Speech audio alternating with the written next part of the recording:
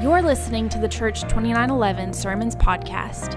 You can follow along with the notes for this message and get better connected with our church by visiting church2911.com/connect.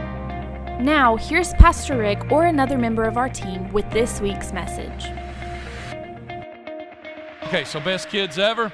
Not just talking about your kids if you're raising kids. Some of you, many of you aren't raising kids in your family. When I say kids, I'm talking about, anything pre-adult, teens, kids, elementary school, preschool, whatever, if you got kids. But a lot of you don't have kids. You don't have kids yet. Some of you don't ever plan to have kids or whatever. Okay, but I'm still talking to you. I'm talking to people who have kids right now. And some of you, you've already raised your kids. You think you're done. No, that means you probably are a grandparent or getting close to it if yours are raised. So we're talking about raising kids, grandkids, whether you're a parent, grandparent, aunts and uncles, or other family members in some way related, and you're helping raise kids, or even just being a member of society, and definitely being a member at Church 2911. Because we have pre-adults in our church. Some of them are kids right across the hall there in our kids' church area. Some of them are teenagers sitting right here with us. We need to be also conscientious of the responsibility that God has given us to raise kids. Listen, I want to raise the best kids ever. And I'm not just talking about, my kids are adults. They're adults. They're married, and they're married to adults, right? I've got grandkids. So I'm not just talking about my kids, I'm talking about my grandkids. But I'm not just talking about my grandkids. I'm talking about those kids, and I'm talking about the teens in the room with us right now. I want to raise the best kids ever, talking about all of those, because this is my responsibility. These are the ones that God has put me in connection with, and I want to raise the best kids ever. So all of us, it may sound a lot of times this morning like I'm talking just to parents, but I want you to relate that. You got to connect the dots. You got to read between the lines. I want you to connect that with all of the kids that God has put in your life, regardless of what the connection is, and realize that we have the responsibility, and we should have the desire and passion to want to raise the best kids ever. Okay, so first of all, how do we quantify what that means? What are we going to use to gauge this? To gauge what is a good kid, a great kid? Because some people would say it's about accomplishments, right? How many trophies you got on the mantle back home? Or how many accomplishments, what your GPA is when you graduate high school? Or maybe how many scholarship offers you got for college, those kinds of things. And that's what a lot of people use, but others say, their kids are great athletes and they're raising the best athlete ever. And so there's a lot of ways we could quantify this, or maybe having kids that just loved other people, or kids that never got in trouble. I mean, one good thing to hope for is that you raise a kid that never spends a night in jail. As a kid, teen, or even as an adult, right? I mean, that'd be a great thing to have as a goal as well. What if we could find something, though, that a gauge of a kid being a great kid? What if we could find something that would encompass all of that and even more? Because if we just pick one thing, then we're raising the best athlete ever, or we're raising the best scholar ever, like that. But what if we could find something that would pull all of those things together? And that the way I'm setting this up, I've got something in mind, right? I'm not going to this isn't up for a vote here in the next few minutes. I've got something in mind, but I've laid it out this way because I want you to see something. Because here's the thing that I think we need to use. If we're going to gauge what is a best kid ever, if we're raising best kids ever, what is it that we're going for?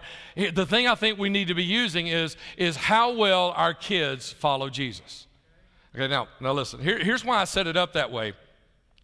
Because some people might say, if you're a non-Christian, or if you're just kind of barely in there, just still trying to figure it out, you say, well, yeah, I guess all you Christians, that's the way you feel about it. We should raise them to follow Jesus really, really well. No, but I want you to get this. It's when we raise kids who follow Jesus, it encompasses all of that, all of those things. Like, for instance, his dream for their life. If they're following after Jesus, they're chasing after the dream he has for their life. And I know some of you say, well, I want my kid to graduate and go to college and die. Jesus does too. His dream isn't that your kid bring home D's. Amen? I mean, Jesus' dream for your kid's life is that they're successful. He wants them to be. Or some of you say, my kid's athletic. Well, guess what? Jesus wants your kid to excel at athletics too. Whatever it is that your kid is gifted to do, Jesus put that inside of them, and He wants them to excel at that. You know, it doesn't matter if they grow up to be an engineer, you know, a CPA, or first responder, whatever it is in their life that they end up doing. God wants them to be the very best at that they can be. So having them follow well after Jesus means that they're going to excel in those kinds of things. Or like if they're following after Jesus, they're also following His love for others. I mean, we want our kids to treat other people well, right? We want them to not be the bullies. We don't want them to grow up and be the subject of some made-for-TV movie, right? You know, I mean, we want them to love other people. Well, guess what? If we teach them to follow Jesus, we're teaching them to love others the way Jesus did. We're teaching them about justice and mercy. And those are two big buzzwords in our culture today. And some people talk like they believe that they came up with this. Like this generation has come up with this time of our life, of humanity, that we've come up with this. But man, this goes way back into the Old Testament, where God says that He loves justice and mercy. So if we're raising kids to follow after Jesus, then they're going to love justice and mercy, and honesty and integrity. We want our kids to be honest. We don't want them to be liars, and everybody know that they're liars or cheats, right? We don't want them to be that. We don't want them to spend their lives in and out of jail. We don't want that. Well, guess what? If we're raising them to follow Jesus, they're going to be people of honesty and integrity if they're really following after Jesus and reliance on Jesus. I could have left that last little bit out, but I want you to really get that. Is that when they're relying upon Jesus, they're not relying on everything else to get them through their day. So we don't want to raise drug addicts, right? We don't want to raise kids to grow up and be alcoholics. Well, if we raise them to fully rely on Jesus, if we raise them to follow after Christ, then they're not going to be chasing after all that stuff because of that. And we'll talk about that in just a few minutes as well. So see, to me, this is the gauge. This is the quantifier. This is the thing that we should all use to think about, you know, how can we tell if we're raising good kids, if we're doing the right thing and raising great kids? Because all of those things, you know, because, I mean, if we took a poll, we'd have a whole lot of stuff, right? But all of the stuff that you say today that you want to see in your kids, you'll find it if you raise them to follow Jesus well. So that's the theme today in this message about best kids ever. Next slide. This is the theme today, raising kids who love Jesus. We need to be, if we want to raise the best kids ever, as a parent, grandparent, aunt, uncle, as a church, if we want to raise the best kids ever, we need to raise kids who love Jesus. So that's the theme. And so for the rest of this message, I want to talk to you about how we do that, okay? Now, first of all, let me point something out to you here. Again, here's one of those things that we're going to hurry through it, but it's in my sermon notes online, and if you want this poem. But there's a poem. I know some of us, we don't call it poems because it doesn't rhyme. The words at the end of it doesn't rhyme. But it's kind of like a poem. And some of you have seen this before, and we're not going to read the whole thing, but it's there if you want it, or you can Google it, find it real quick. But it says, if children live with criticism, they learn to condemn. If children live with hostility, they learn to fight. You've seen this before or heard this before? I mean, I've used it a lot in the past. It's been around a while. If children live with fear, they learn to be apprehensive. Jump down. If children live with jealousy, they learn to feel envy. If children live with shame, they learn to feel guilty. At the bottom, if children live with praise, they learn appreciation. Okay, those things, okay, yeah, that's probably right. Next slide, because it's a long little thing here. If children live with acceptance, they learn to love. If they live with approval, they learn to like themselves. Jump on down. If children live with security, they learn to have faith in themselves and in those about them. If children live with friendliness, they learn the world is a nice place in which to live. Dorothy Law Nolte wrote this. And as I was looking for this, getting ready for this sermon, I thought, I'm going to throw this in here right before Scripture. Because I wanted to point something out to you, and as I was looking for it, I ran across one person who posted this, and they posted this and it was a thing of freedom from religion. And what they were saying was, we don't need the Bible, we don't need all this God and Christianity stuff, because we've already got it figured out. There it is right there. You know, if we'll just do our kid, and I thought, here's what I thought when I saw that. That's what this guy was using it in this way. I thought, how ignorant. It's because what he doesn't realize is that is scriptural.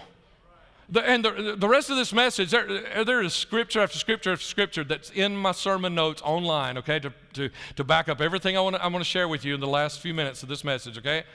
But everything she's writing there is scriptural. Like look at here in the middle of it, right in the middle of this part. If children live with sharing, they learn generosity. If children live with honesty, they learn truthfulness. If children live with fairness, they learn justice, right? Let me give you a scripture right here. Proverbs chapter 22, verse 6. Train up a child in the way he should go, and when he is old, he will not depart from it. That is exactly what she was writing. She's just elaborated on what God said 2,700 years ago. That if you train a child in this way, this is what they'll get. You give them this, they'll get this. You give them this, they'll get this. Good or bad. You give them good stuff, they're going to get something good. You give them bad stuff, there's some bad stuff going to grow up in that kid. That's all she's doing. So this is not something we've figured out. This is something God, and I say all this to you in this setup of this whole message because I want you to understand this. If we're going to raise the best kids ever, there is no greater manual than the Word of God that we've been given that explains to us how to do these things. Okay? So let's talk about two things. There's two things. That doesn't mean it's going to be quick, but I'm going to go real quick here, okay? So put your seatbelt on, all right? 2 ways to raise kids who love Jesus. The first one is help them embrace their place in the body of Christ. How did I say? Embrace your kids' place in the body of Christ. You help them do it, but you have to do it also. Embrace their place in the body of Christ. Don't work against their place in the body of Christ. Work them into their place in the body of Christ. Okay, so here's a few things. First of all, begin early. All right? Now, that scripture right there, Luke chapter 2, verse 21, 22, is when Mary and Joseph took Jesus to present him to the Lord, similar to what we did here today. They did it when he was 40 days old. Now, some of you are sitting here and you say, well, my kid's 4, 5, 7, 8, 9, 12, 15 years old.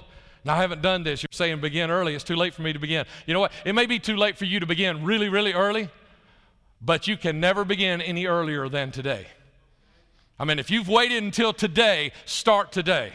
Because this is, if you hadn't done it yet, this is the earliest you can start. So start right now, okay? Begin early. And here's what you need to do to embrace their place. Help them discover, first of all, their passions, their gifts. Help them to discover their little niche, their forte, what they're good at. Even at a young age, you can figure those kinds of things out. And some people think, well, that's not really a Christian thing. Yes, it is. Because God is the one who put those gifts and passions inside of them. So help them discover them at an early age. Pay attention. Turn your eyes open to them and see the things that are touching them and figure out what's going on in their life and what motivates them. Help them figure those things out. And then introduce them to serving. Okay? Because the body of Christ is about serving, not just being served. Introduce them to serving. Show them how to serve. And I know some people are like, well, my kid hasn't expressed any interest in that yet, so I'm going, well, they're not expressing any interest in it because they've never seen it. You're the parent. You're the adult. Lead.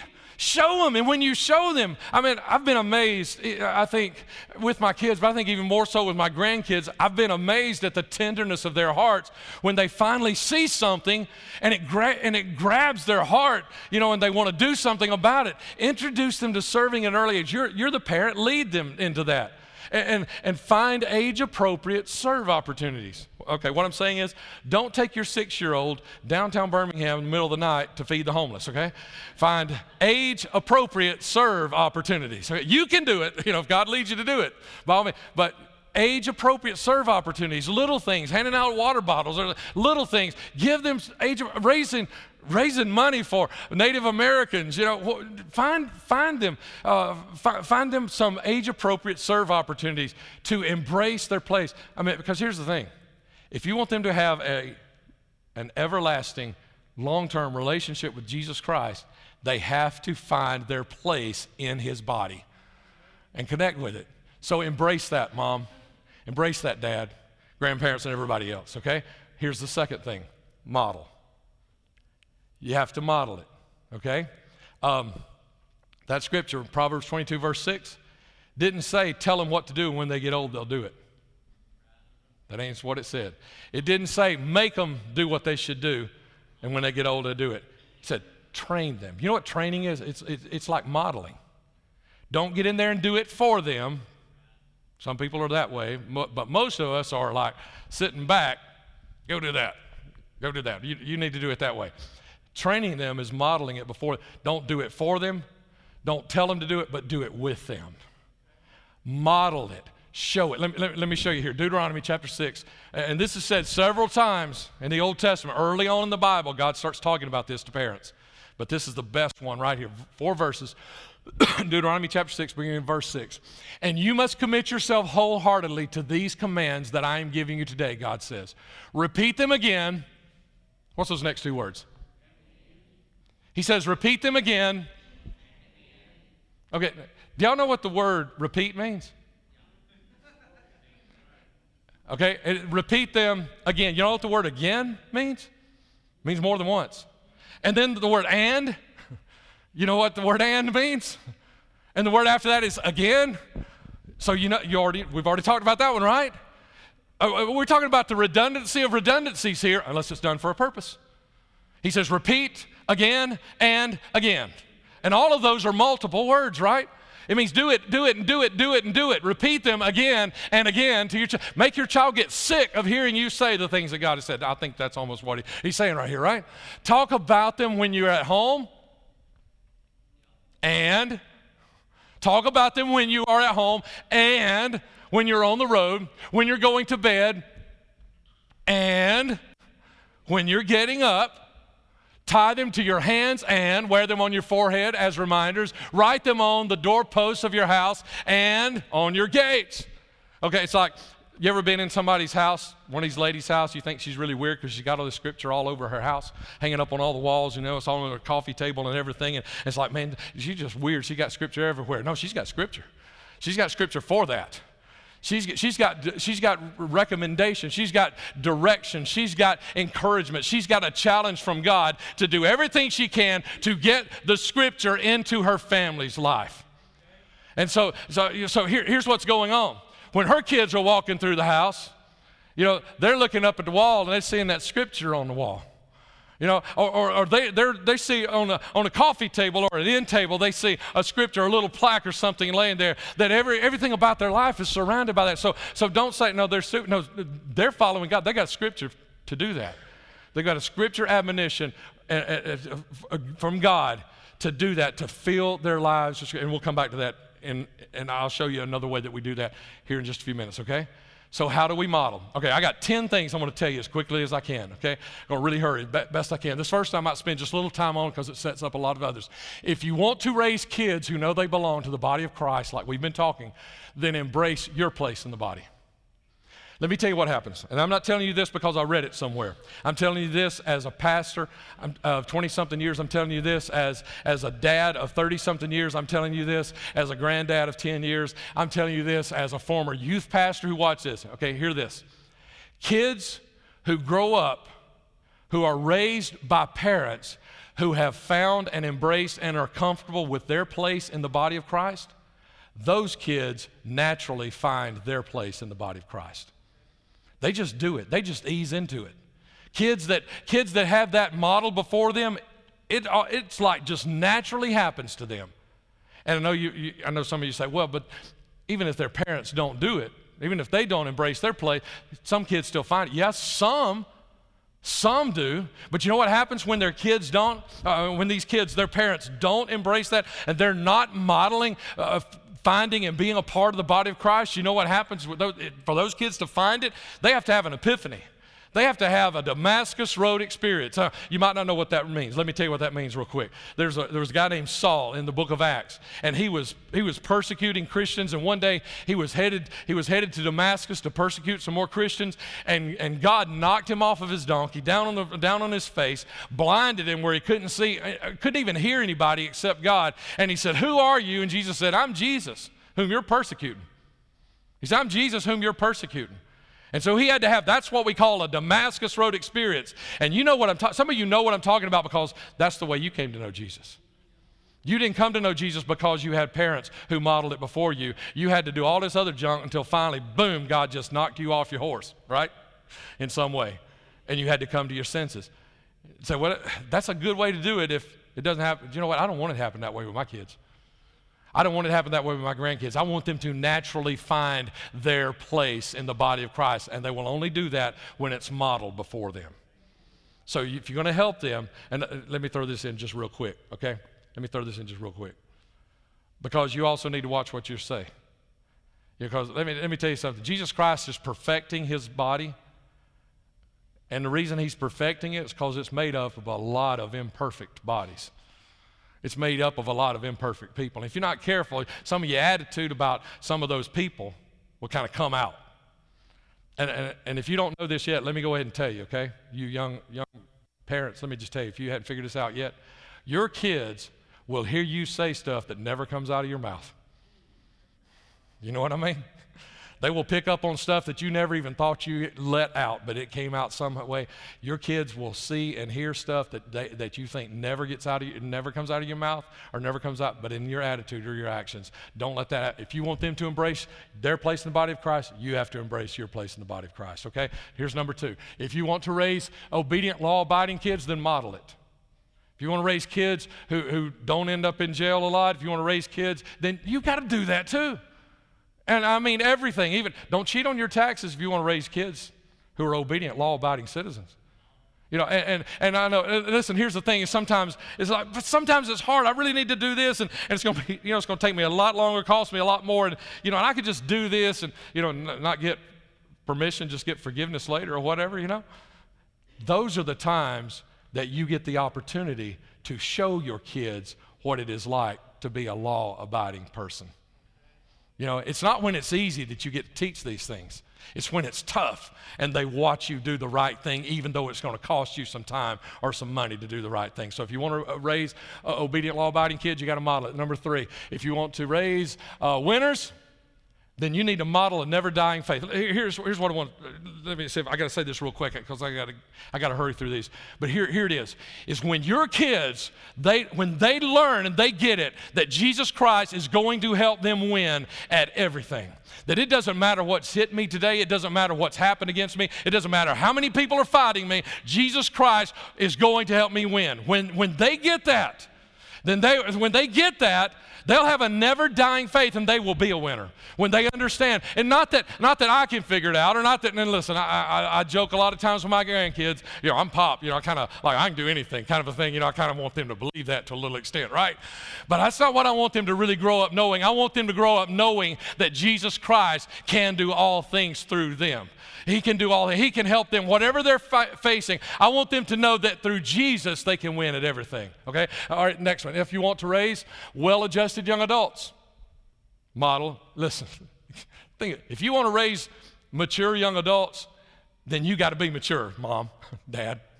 Okay, if you want to raise well-adjusted young adults, you want to raise your kids to be well-adjusted by the time they become adults, then you've got to model that before them.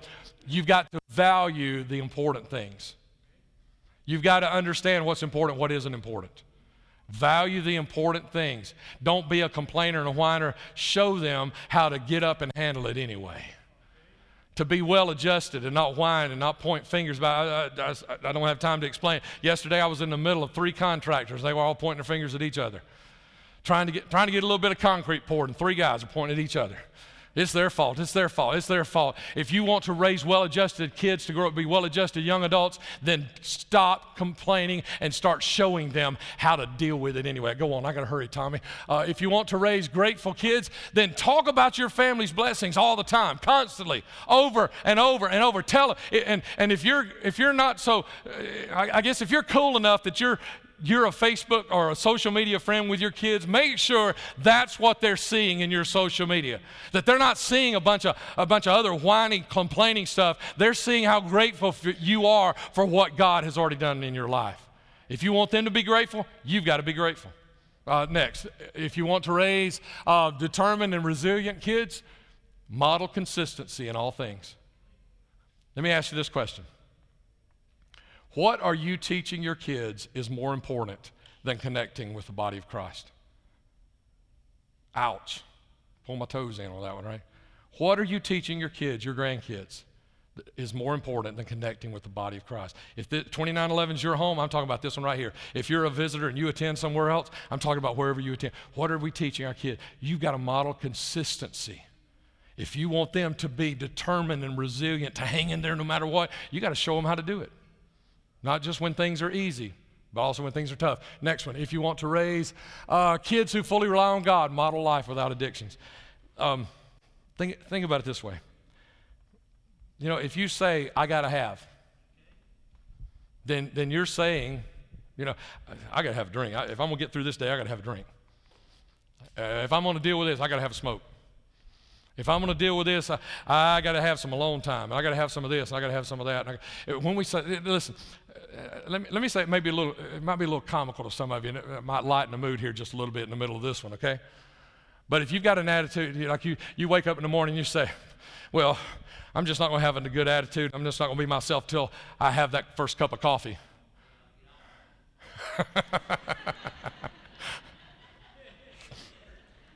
Sometimes I say, I got to have a glass of tea. I got to have some sweet tea. Sometimes I say that. I don't mean it, though. But if you mean it, I got to have, then you're saying Jesus is not enough. Your kids need to grow up believing Jesus Christ is enough, no matter what's hitting me. Listen, we're supposed to be Christians here. If there's not a drink in 100 miles, if there's not a cigarette in 100 miles, if there aren't drugs in 100 miles, if there's not a friend in 100 miles, if my cell phone and social media is not within 100 miles, if my best friends and texting them, it's not within 100 miles of me today, it's okay because I've got Jesus and Jesus is everything that I need. If we want them to believe that, then we have to model life without addictions. Hurry the next one for me, Tommy. If you want to raise worshipers, fill your home and their lives with worship. Remember we were talking about the things on the wall? Fill their lives with worship. Play the worship track. You need some suggestions. Talk to Jamie. Talk to a praise team member, worship team member. Ask them. They'll give you their set list or whatever that you can play it in your house. If you want to raise kids who worship Jesus, you got to be a worshiper. You know, and I don't just mean my kids or my grandkids. I mean every one of those kids over there. I mean every teenager sitting here. I want you to know. And when those kids get to come over to service with us, or you teens get to be here on the Sunday morning with us like this, I want you to look down here and know the pastor's got a connection with God. He's got a one-on-one going there. He's not just going through Jamie. He's got a one-on-one going there. I want you to know that because I want you to know you can have a one-on-one relationship with him too. It's not about connecting through a song. It's about connecting with him. We want to help you every bit we can, but you've got to have that too. And if you want to raise worshipers, you got to model worship. I think this is number 9 right here. We're getting close. If you want to raise kids who believe God's word, train them to expect to hear you speak of Jesus and his word. Here's what I'm saying here. If you want to raise kids who believe God's word, they should hear you use God's word. If you believe God's word, you will use God's word. You will pray God's word. You will speak of Jesus. If you believe that his word has power, you will use it during the day. Your kids, your grandkids, your nieces and nephews should never be shocked to hear you use the word of God. They should expect it. They should anticipate, okay, mom's about to turn this into a teaching moment. My kids got tired of teaching moments because everything was a teaching moment. But I think they're better for it today. All right, I think this is the last one, right? And we'll wrap up. If you want to raise praying kids, you got to make sure they hear you pray. They got to hear you pray. And listen, if you've been around here for very long, you've heard me tell this before, but bear with me because some have never heard this, and I really feel like sharing it here. And some of you just need the reminder. But when our kids were small, and we did those little devotions, we had this yellow it was a hardback book, children's Bible stories. And they loved it so much, and when Brent became a dad, he actually went online and bought one so that he'd have it in his house too. And we'd read that, and I remember telling our kids, it's like, okay, here's what we're going to do. We're going to pray. You don't have to pray out loud. We want you to pray. But just say amen when you're done, so we'll know. We can count 4 amens, and we'll know you're done, and we're not sitting here 20 minutes thinking you're still praying, right? And so we would do that. And David and I would pray out loud, and our kids would pray quietly. And when we would do this, the first few times we did this, their amens came pretty quick. David and I, we'd cut ours off and say amen because that's not the only time of the day we were praying, But you know what happened as time went on? Their amens got further and further into our prayers. Why? Because they heard Mom and Dad pray.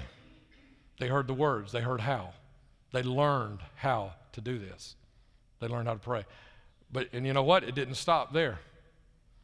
I think it was actually this week. I was with some of my grandkids, and I said, we need to pray over something.